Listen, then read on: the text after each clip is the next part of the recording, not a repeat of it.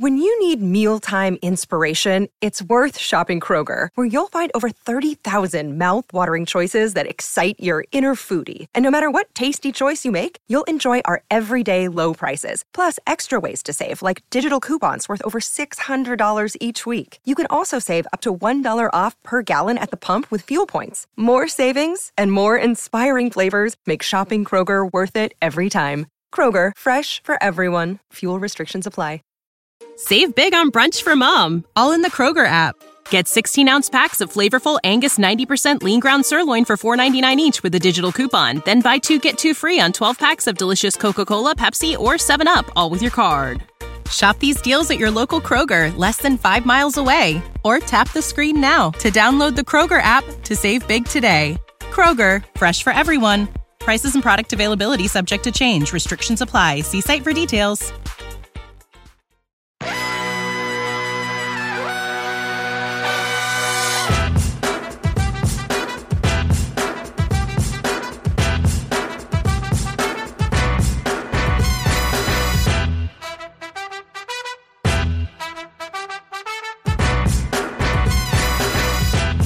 Welcome to Rum Bunter Radio, episode number 50 now, ladies and gentlemen. We've hit the half-century mark. Trey Yannity and Marty Leap with you. Tonight we're joined by staff writer Vincent Spallone. Vincent, thanks so much for coming on with us tonight, man. Great to have you. We're going to talk about some of your articles. We're going to talk about these past few series, some upcoming series headlines. Ke'Bryan Hayes is hopefully returning here soon. Some progress made there. He's swinging the bat now, at least. But before we get into that, Vincent, let's tell us about yourself, your hometown, your background, and how you got involved with Rum Bunter. Thank you for having me, guys. I'm from Hollidaysburg, PA, which is just outside of Altoona, where the AA team is.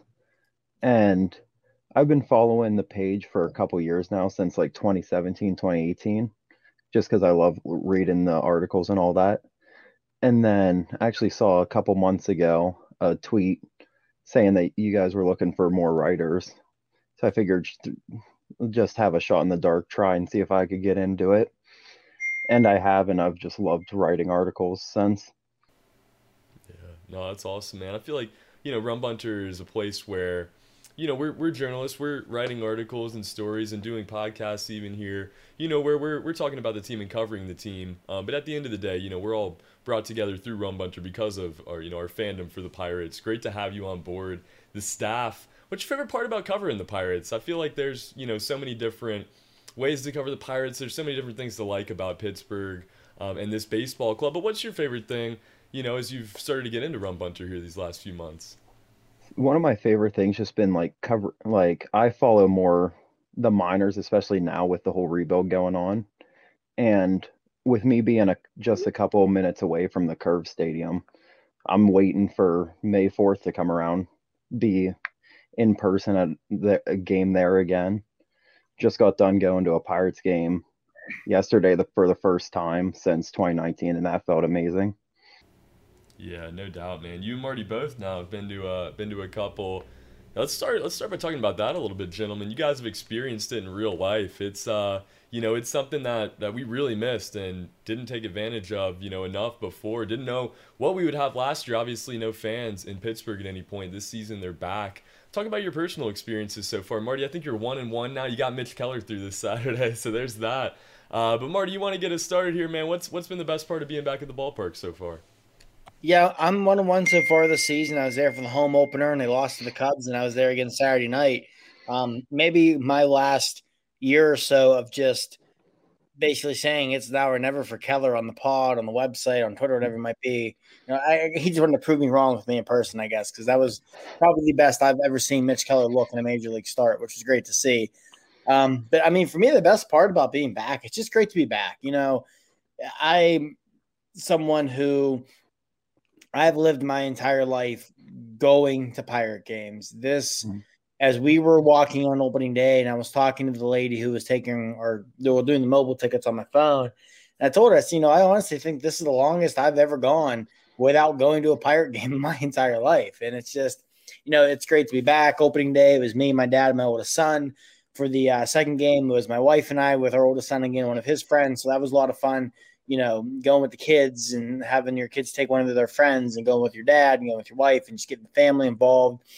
And, it's just great to be back at the ballpark. It was awesome just to be on the North Shore again on a game day with people around, going over to Soho's, grabbing a bite to eat, having a couple drinks, hitting up the Terrace Bar inside PNC Park and just hanging out and just that atmosphere and people, like the things that, you've really missed in the course of the last year, not just with baseball, but just with life in general, just the atmosphere, being around people and that sort of thing. It was awesome and it was a lot of fun. And the fact that both games were great games and the Pirates won one of the two just made it even. Oh, yeah. Vince, you got a crazy game yourself last night, man. Yeah, I was expecting a pitching duel going in. Definitely got the complete opposite. Yeah. Hour-long first inning. I believe it was. Crazy. I think it was 100 minutes for the first 3 innings combined, something like that. Just crazy numbers. What was it like in the ballpark last night? Surprising, even though it's only 4,000 fans approximately, they said, it felt like a lot more at times. Yeah, it was the same way those first 2 games. I think the home opener, they said it was, 8,049, which I'm guessing right now is probably pretty close to max capacity. And Saturday night, I think was like 5,000 or 6,000. But whenever there'd be a big situation, guys on first and second, 2 outs or a big hit, whatever it is, it felt like that place was packed. And I'm sure a lot of that stems from, just not having this in the last year and missing it and people being super into it and, just craving it as a fan. But it definitely felt like there was a lot more people at the ballpark than there has been. That's interesting. I guess it's just people missed it so much. And, now that they're back, they really got to, give it everything they got here. And this Pirates team, it's going to be a struggle at times this season, but they haven't been as hard to root for as maybe people expected. I mean, this team is 4-7. We sit here recording on Wednesday night as the Pirates are, beginning to wrap up game number 3, up 2-1. Let's hope that stays here in the top of the 8th. But this team has really made steps in these first couple of weeks. It's been super fun to watch. 2.5 games out of first place. We played 10 games, so that is what it is. But there's really been some high points. Let's start with the pitching staff. Let's start with these 2 young starters. We've talked a whole lot about Mitch Keller and why we don't think it's going to work, or why he hasn't been the guy. He looked like the guy the last time you saw him there in PNC Park, Marty. What was different, in his second start against the Cubs, and kind of lead that into JT Brubaker as well. These kids are pitching really well. One thing I have said a lot about Keller, my biggest criticism of Keller has been his pitches have always looked flat. That was not the case on Saturday. They had movement. His stuff was moving all over the place. The Cubs could not time it up. The Cubs were late on stuff, and that was the biggest difference. We finally saw this plus fastball with high 90s velocity with this tail that we were supposed to see. We finally saw this curveball with a ton of bite that we heard all about in the minors. That slider he's been working on looked good. For me, it was that simple. Keller's stuff didn't look flat Saturday. And when you throw 95, 96, 97 on your fastball to go with this high velocity slider and that curve he has, if your pitches are moving and your curve's biting and breaking, you're going to be tough to hit. And that's what we saw Saturday night. And maybe most importantly was we saw him commanding the fastball and throwing it for strikes also. Too much of Keller's career, especially last season and that first start this year against the Cubs, teams weren't squaring him up and weren't getting a lot of hits, but he had no idea where the ball was going. And, look at his final 2 starts last year. He didn't give up a hit in either start, but he walked like 15 guys combined between them or whatever it was. So if you're not throwing strikes, it doesn't matter if guys are getting hits or not, because they're still going to put a ton of guys on base. And even if you don't give up runs, you're not going to go more than 3 or 4 innings. You're going to crush your bullpen. So it was just Saturday night with Keller. The big thing was his pitches had movement. They looked alive. They looked electric, which they have not looked a lot for him. And he had that fastball control. He could throw it for strikes, get ahead and count, and to make guys chase. Yeah. Vince, what's your take on it, man? We've, kind of had mixed opinions that have started to turn negative here in these last few months. But what's your thoughts on Mitch Keller and his future with the Pirates? See, the one thing I liked with Keller on Saturday is once he got that early lead, is you could tell he was pitching with a lot more confidence. And along with that confidence, he just had command of his pitches and just looked like the top prospect that he was highly touted to be.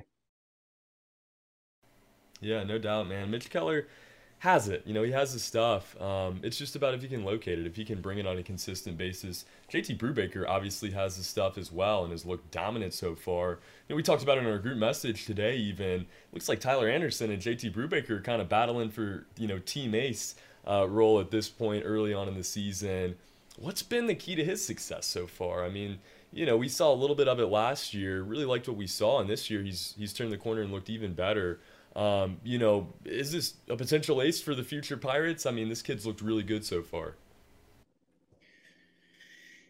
Yeah, I mean, with JT Brubaker, I mean, odds are he's never going to be your true top of the rotation frontline ace starter, but the guy has got sneaky good stuff. I mean, that slider, when it's on, my goodness, you're not going to hit it.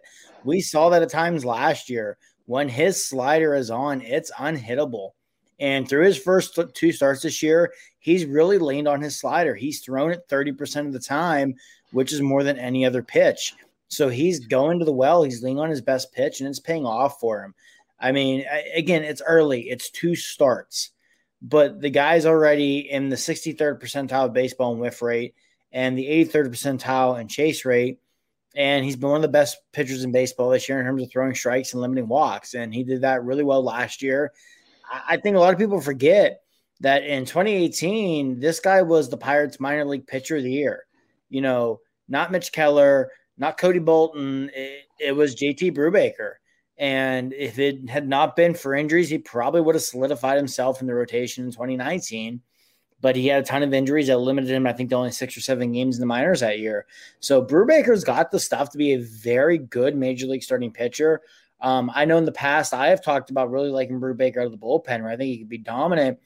But with what he has shown you, combined with what they have in the rotation, you're going to put him in the rotation until he fails. And he has not failed so far. He has one bad start in his career last year. I believe it was against the White Sox, where he went something like 4 innings, he gave up like 8 runs. If you take that away, his career ERA as a starting pitcher is like 3.30. And again, small sample size. It's only like 11 or 12 starts. But you take that, you throw in his minor league pedigree as a former minor league pitcher of the year.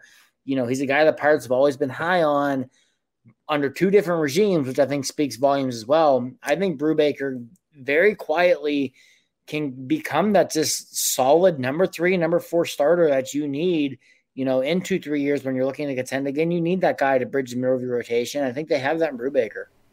Yeah, exactly. And I asked that question, kind of to find that role. What do we see him as in the future? I like that a lot. I think he would be a perfect middle of the rotation guy. There's so many young arms on the way that are going to really make this staff, a force to reckon with here. A lot of youth right now in Pittsburgh. Some older names as well. Trevor Cahill really struggled in his first start. We talked about it last pod. Since then, I mean, he came out and looked a lot better in Game 1 versus San Diego. Looked really good, in the second start. As we get into this season here, the Pirates need him to continue this to, if nothing else, become a great trade chip in July. How much did this start help him, maybe gain confidence and add value back, to his trade possibilities come July? Because it really didn't look good after game number 1. Vincent, you want to get us started with this one? Yeah, game 1, he just didn't really, because if I believe he had 7 earned runs against him that game.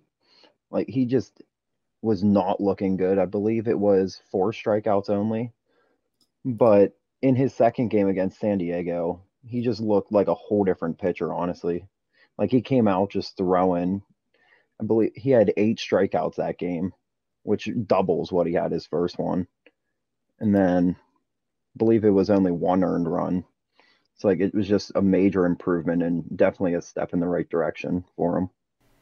Yeah. What's the ceiling here with Cahill this season? I mean, we at this point know, I think, what we have. Major League Baseball knows what Trevor Cahill is. But what's the best amount of value the Pirates can get out of him as he continues here? Starting to look a lot better. Marty, where do you think Trevor Cahill can get before the trade deadline? Yeah, I think a lot of it's just going to hinge on how he pitches. If we get a lot of the Trevor Cahill, like we saw Monday night against San Diego, 5-6 innings, 1 or 2 runs, striking out a bunch of guys. I think he's only walked 1 batter so far through his first 2 starts. If he can throw strikes, if he can limit the damage essentially. Cahill's a proven guy. He's been around. He's pitched in the postseason. He's pitched in the bullpen. He's pitched in the rotation. Teams value that kind of pitching in July. They value a guy who can pitch in long relief, can give you one inning out of the pen, can start, has pitched in the postseason. I think if Cahill continues to pitch well, he can have some really good trade value in July. I think same goes for Tyler Anderson. Not to get too far off topic here, but I mean, Anderson's looked really good through 3 starts tonight against a very good Padres lineup. The dude was just terrific. 5 1/3. Only run he allowed was an inherited runner that he put on base, but didn't allow to score. So I think the Pirates in July could be sitting on some sneaky good trade value in Trevor Cahill and Tyler Anderson if they both continue to pitch well. Oh, yeah. I mean, you love what you could get out of these guys, and you love what you have in this core, too. I mean, it's going to be what it is this season, but you really like what you've seen so far from a lot of these guys. One guy that put a really nice swing on the baseball tonight, Gregory Polanco, a guy that has, kind of the same aura as Mitch Keller surrounding him this season. It is a big year for Gregory Polanco. Kind of struggled to start here. It has looked better in, recent games here, but where do you guys think Gregory Polanco is headed? How is this outfield going to get sorted out? We'll talk about Anthony Alford, Dustin Fowler, even another name in a second here. But let's talk about Gregory Polanco first. Are we going to get the Gregory Polanco we saw at the beginning of spring training? Or is this year just going to kind of be another year of Gregory Polanco? Well, I mean, as the self-proclaimed driver of the Gregory Polanco bandwagon, and I will die with this ship. I will sink with the Gregory Polanco ship. I just want to say that, yes, he has kind of started a little slow this year, but he looked pretty good at the plate. The biggest issue with Polanco last year was the fact that he struck out entirely too much. I think his strikeout rate last year was something crazy. It was like over 40%. Well, it's down under 30% this year. That's still a little high, but it's getting there. He's so far tonight, he has singled. He's hit a mammoth home run. He's walked twice and 4 trips to the plate. I'm not saying Polanco is going to be back to what we saw pre-injury, but I think we've seen enough to give us some confidence that, he might at least be a serviceable hitter with plus power potential. And a serviceable hitter with plus power potential is more than a lot of guys can say. And if nothing else, that might net you an intriguing, low floor, high end type prospect at the trade deadline. Because I do think that if Polanco continues to do what he's done and hit the ball decently well and be patient playing it down a strikeout, say we'll look to move him in July, I think they could get more for him than some people are probably going to expect. Yeah. No, I mean, I think that's realistic as much as it, hurts to say. And that's surprising to hear from you, Marty. I feel like you would try to come up with any scenario possible to keep Gregory Polanco in Pittsburgh. But it is realistic to make a trade for him, depending on how he plays here. So we see Dustin Fowler single into right field. I think Gregory Polanco's about to take third base. Hopefully set up something here in the bottom of the 8th now for the Pirates. I mean, look at that just tremendous base running right there by Polanco. Yeah. First and third and blink of an eye. Strides, the speed, man. No, it's we have seen a more patient Gregory Polanco at the plate though in recent games, and it's going to be a progress. Hopefully as the season continues. Hopefully you can turn him into a trade chip there. What are your thoughts on Greg, Vinny? It's kind of a polarizing player there, Gregory Polanco, kind of like Mitch Keller. People have different opinions. On the podcast, we're all pretty big fans of Gregory Polanco, but some people don't dig it. How do you feel?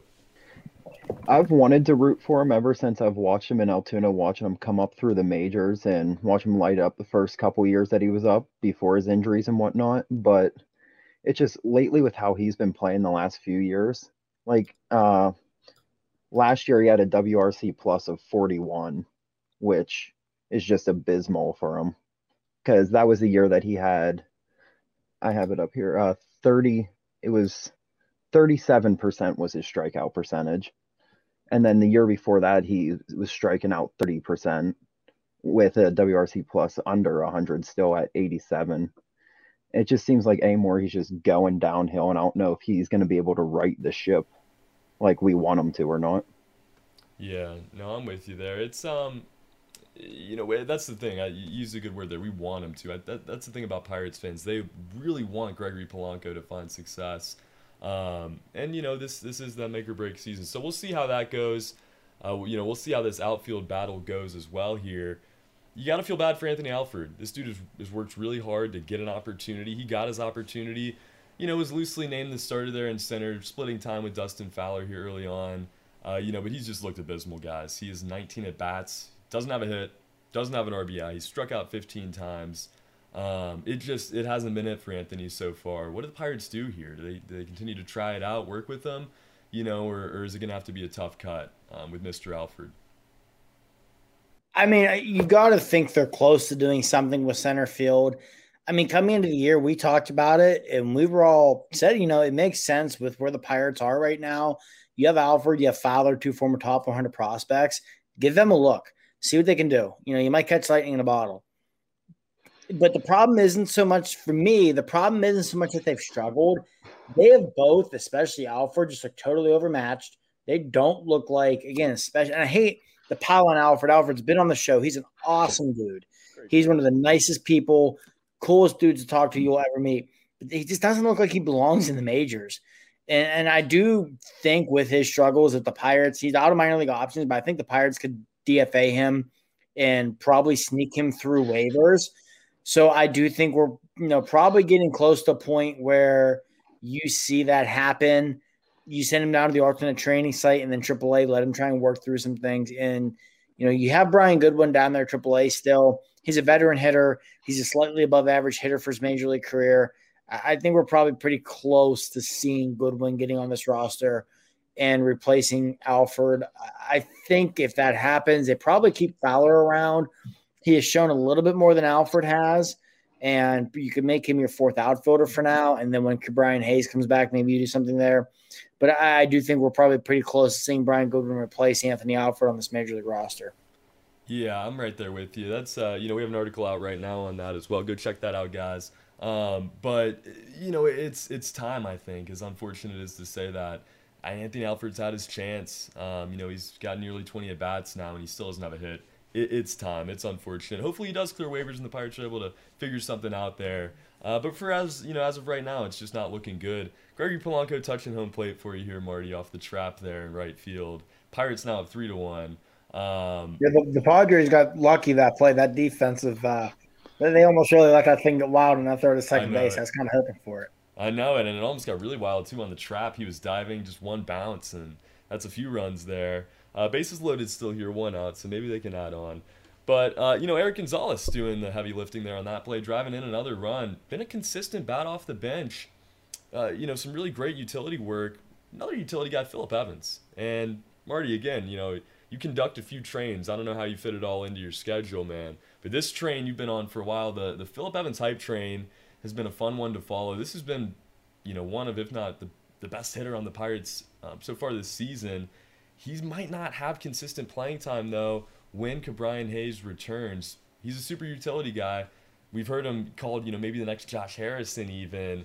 What do the Pirates do with Phillip Evans when Ke'Bryan Hayes returns? This bat is just way too hot. I mean, it seems like he's hitting, every time he steps up.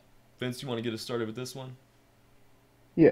See, what I love with Evans is this year he went in like not even ranked for anything, like rookie ratings, all that rookie prospect lists.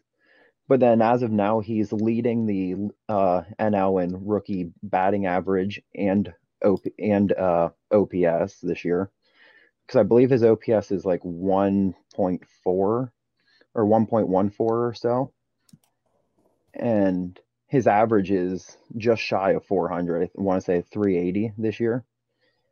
He's just been smacking the leather off the ball this season. And once Hayes comes back, I can see them moving him out to the outfield. Like as we were talking before, Polanco struggling and Alford just looking abysmal. The outfield could definitely use a shakeup, and Evans has experience playing left and right field, so they could shift Reynolds back over to center for a little bit if needed. Yeah, I like it. Marty, what do you got? Yeah, I'll be very curious to see what happens. I mean, you can't bench him, obviously. He's got to be playing. Bob Walk mentioned this last night during the telecast. And, the Pirates, National League Rookie of the Year, depending on how quickly Hayes gets back, might be a 2-horse race between Phillip Evans and Ke'Bryan Hayes, which would be pretty crazy. But yeah, he's got to be out there. I'll be real curious. Do they play Brian Reynolds in center field just to get Evans in the lineup in left field? A lot of that probably will hinge on what happens with Polanco. If Polanco is hitting well, he's going to play. I know people don't want to hear it, but if Polanco is showing any signs of life whatsoever between his contract, between his power potential, he's going to play. So you're going to need him to really fall off a cliff for Evans to wind up in right field every day. The easiest fix here, and this is a lot easier said than done, is just trade Adam Frazier already, and you put Phillip Evans second base. But that doesn't look like it's going to happen anytime soon. I mean, Frazier is hitting the ball extremely well. His trade value right now has got to be high, but the Pirates aren't going to make a trade just to make a trade. And like you said, Trey, I mean, we're only 12 games in, but they're what? I think they win tonight, like a game and a half out in the division. You have to act like you're contenders until you're not contenders. So that's going to be a factor there as well. But they'll get Evans in there somewhere. I think we'll see him a lot in the outfield. But at the same time, we go back to keep Ryan Hayes. The guy he just swung a bat today for the first time in like 2 weeks.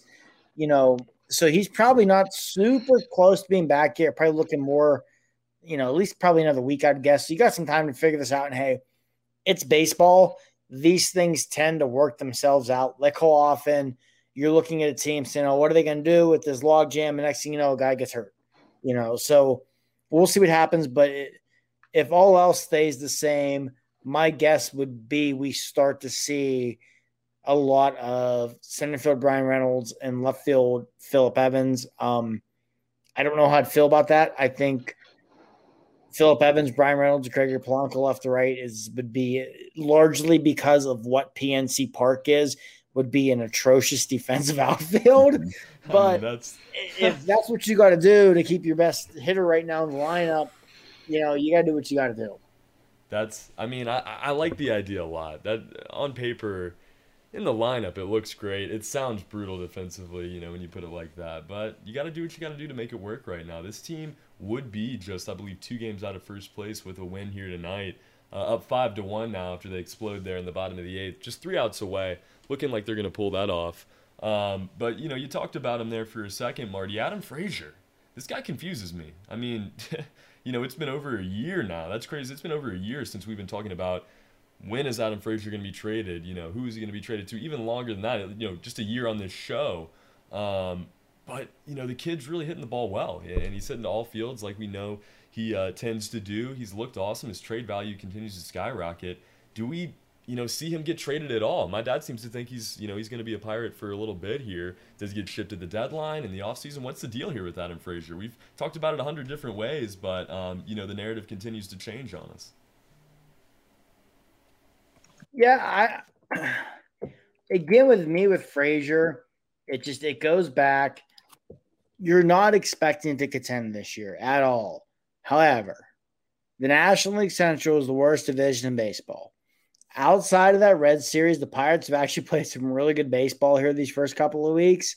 So you're going to act like you're a contender until you're not a contender. That's just the way baseball is going to go. Now, unless something insane happens and we get into July and the Pirates, it's 2011 all over again where the Pirates are hanging around, I still think we see Frazier moved. I know from speaking to some sources of ours in the industry, the Atlanta Braves, before they got Orlando Arcia, made a big push to try and get Frazier before the season started, right to tell him to spring training, and it obviously didn't happen. So I know teams are still interested, but I think if you see the Pirates start to fall off, as I unfortunately fully expect to happen at some point, probably sooner rather than later, you'll see Frazier probably get moved late June, early July at the deadline, the latest. But, him hitting is only going to do good for the Pirates, though, because that's going to do nothing but raise his trade value and improve what you can get for him in July. Oh, yeah. I mean, it's only helping the more good he does, for the current Pirates and for the future Pirates, depending on what they can get back for Adam Frazier. Vinny, what are your thoughts on Adam Frazier? How do you see the Pirates using him in this middle infield? Somewhat of a logjam here as well. Continue to try to work in Eric Gonzalez, utility guy, whatever else. What do you think the strategy is with Adam Frazier, before they trade him, if they end up trading him? See, I just feel that he's just going to continue to be the everyday second baseman up until the point that he gets traded, which, as Marty said, I could see being the trade deadline, or all it takes is just win baseball, just one injury on a contending team, and they're going to be desperate enough to give a big package for somebody playing as hot as Frazier is. Yeah, I think that's a really good point too, Vinny. Like you said, all it takes, and we kind of saw this to circle back to the Atlanta Braves in 2009. They had some injuries in the outfield, got desperate, offered a lot more than Nate McLeod was worth, and Neil Huntington jumped on it. And, that trade worked out pretty well for the Pirates. So you look back at everything Charlie Morton and Jeff Locke gave this team. So all it takes is that one injury and a team getting desperate for a second baseman, getting desperate for a left-handed bat, getting desperate for a utility guy to make a stupid offer for him, especially if Frazier's still hitting the cover off the ball. So that's always the next factor here as well. It's a very good point. Yeah, no, excellent point there, Vinny. Let's talk bullpen now, gentlemen. Bullpen that's looked really good at times. David Bednar, of course, kind of being the spotlight so far this season, but really everybody has looked solid. Let's talk about Luis Oviedo first. Luis Oviedo has had one bad outing now in the season, but outside of that has looked phenomenal. Has the stuff, obviously. He's very young, 20 years old, 21 years old. Just a kid still, but had an article come out this week. Nick Caparoso couldn't be with us here tonight. Had that one out. Talking about how Luis needs more playing time, how the Pirates need to continue to work with him. What's his role gonna be in these next few weeks, months, as we continue into the summer here? Such a young kid. How do they work him in? Well, unfortunately, Nick could not join us tonight, but I will speak on behalf of him because as he was writing this article following that game Monday night, he and I were texting back and forth about this. Using Luis Oviedo the way they've used him is the way they should use him. 2021 is about the future. It's about building for the future. Yes, he's just a 21-year-old kid, but there's no way to better build his value or his confidence, than to let him go out in these situations and show him you believe in him. His stuff is nasty. I still think there's a real shot we see him wind up in the starting rotation long term.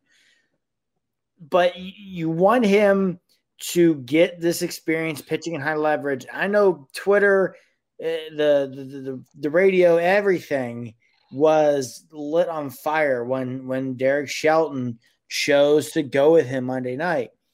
And I think what a lot of people overlook is that he used him in a very similar situation against the Reds last week, and Oviedo pitched great. He came in with a tie game in the fourth or fifth inning, went 2 innings, struck out like 4 or 5 guys, and it was fine. He pitched really well. So he's got the stuff, and the way you're going to cultivate him best is to continue to throw him out there in situations. Don't hide him like you do with Rule 5 guys usually. Just go out there with Oviedo, let him pitch in high leverage situations, show him you believe in him, and let him go trust his stuff. Because the dude already looks way more confident at a major league level than a 21-year-old pitcher should, let alone a 20-year-old pitcher who's never pitched above high A. Don't break that confidence. Keep using him. Keep having faith in him. And I think by the end of the year, the Pirates could be settling a real special arm in Luis Oviedo. Oh, for sure. He's got the stuff. I mean, we've seen it. Just got to continue to put the trust into him. Vince, what's been your favorite part of this bullpen so far? A lot to like, from a lot of different dudes. What's been the best thing for you? For me, I've just loved the confidence this bullpen has. If you didn't know how young they were, you would not expect it at all, especially with Oviedo. I forget who it was exactly during the broadcast Monday night was saying about how before he gave up the home run, he was just staring Machado in the eyes at second base, just super confident with just all the confidence in the world.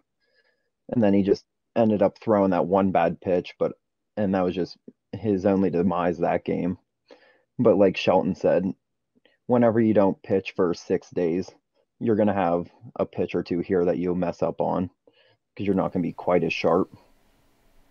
Oh yeah, I mean, you take time off, and it's gonna affect you. You saw that there, but I'm right with you. We talked about that really leading into the season. How much confidence are they gonna have? Certain guys, especially the Kyle Cricks. Even talking about starters, Mitch Keller was the big one. How much confidence are they gonna bring to the table? We've seen all the confidence in the world from this bullpen so far. Looking to wrap up the Padres now at 5-1, one out in the ninth.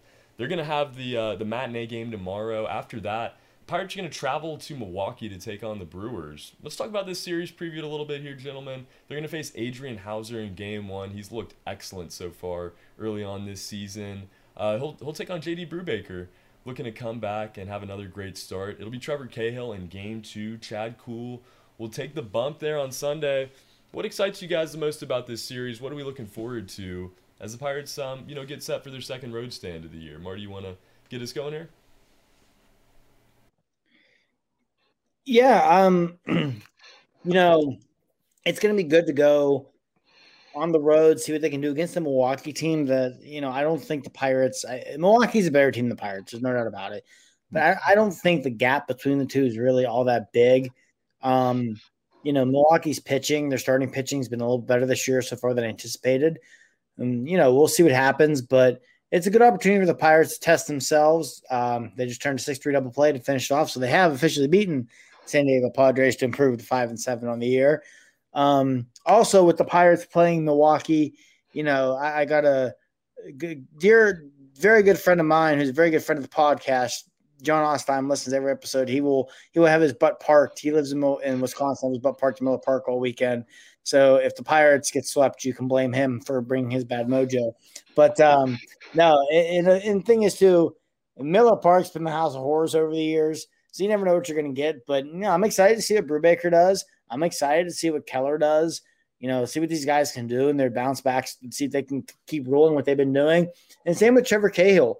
Going to a ballpark, used to be his home ballpark, ballpark he knows well.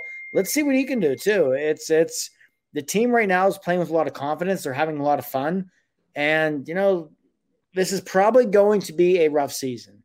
So when they get in these patches like this where they're winning 4 or 5, maybe you turn that into 7 of 10, 10 out of 15, whatever it is, enjoy them. Because there's probably not going to be a lot of these patches like this where they're playing good baseball, especially against a good team like San Diego.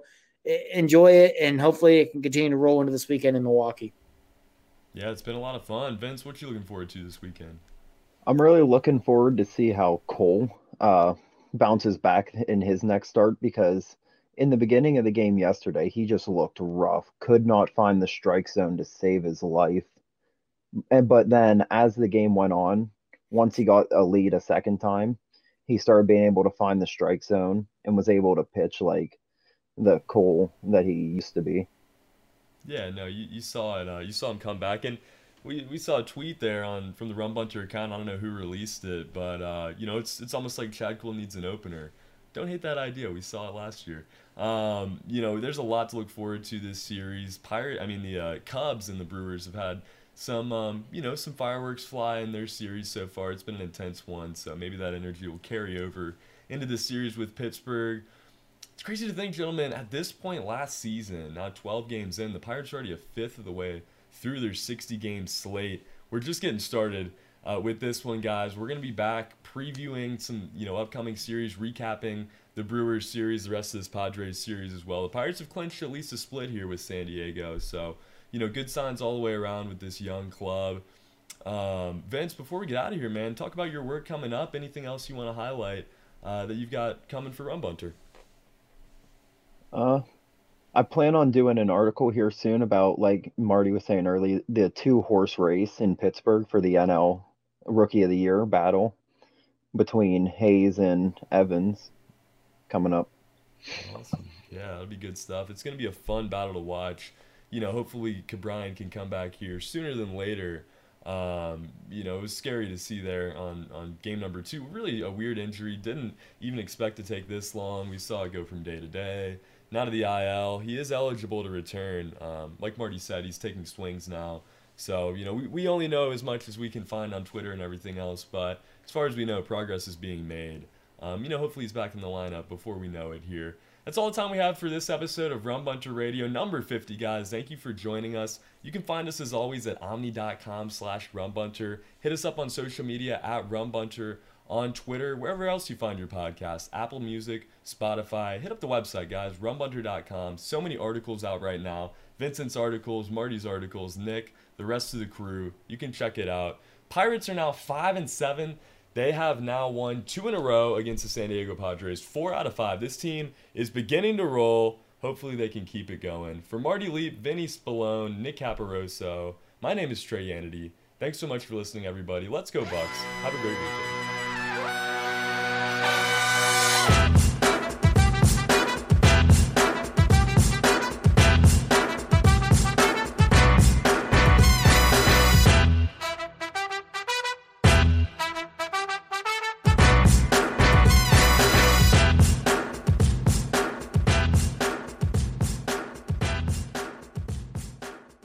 Save big on brunch for mom, all in the Kroger app.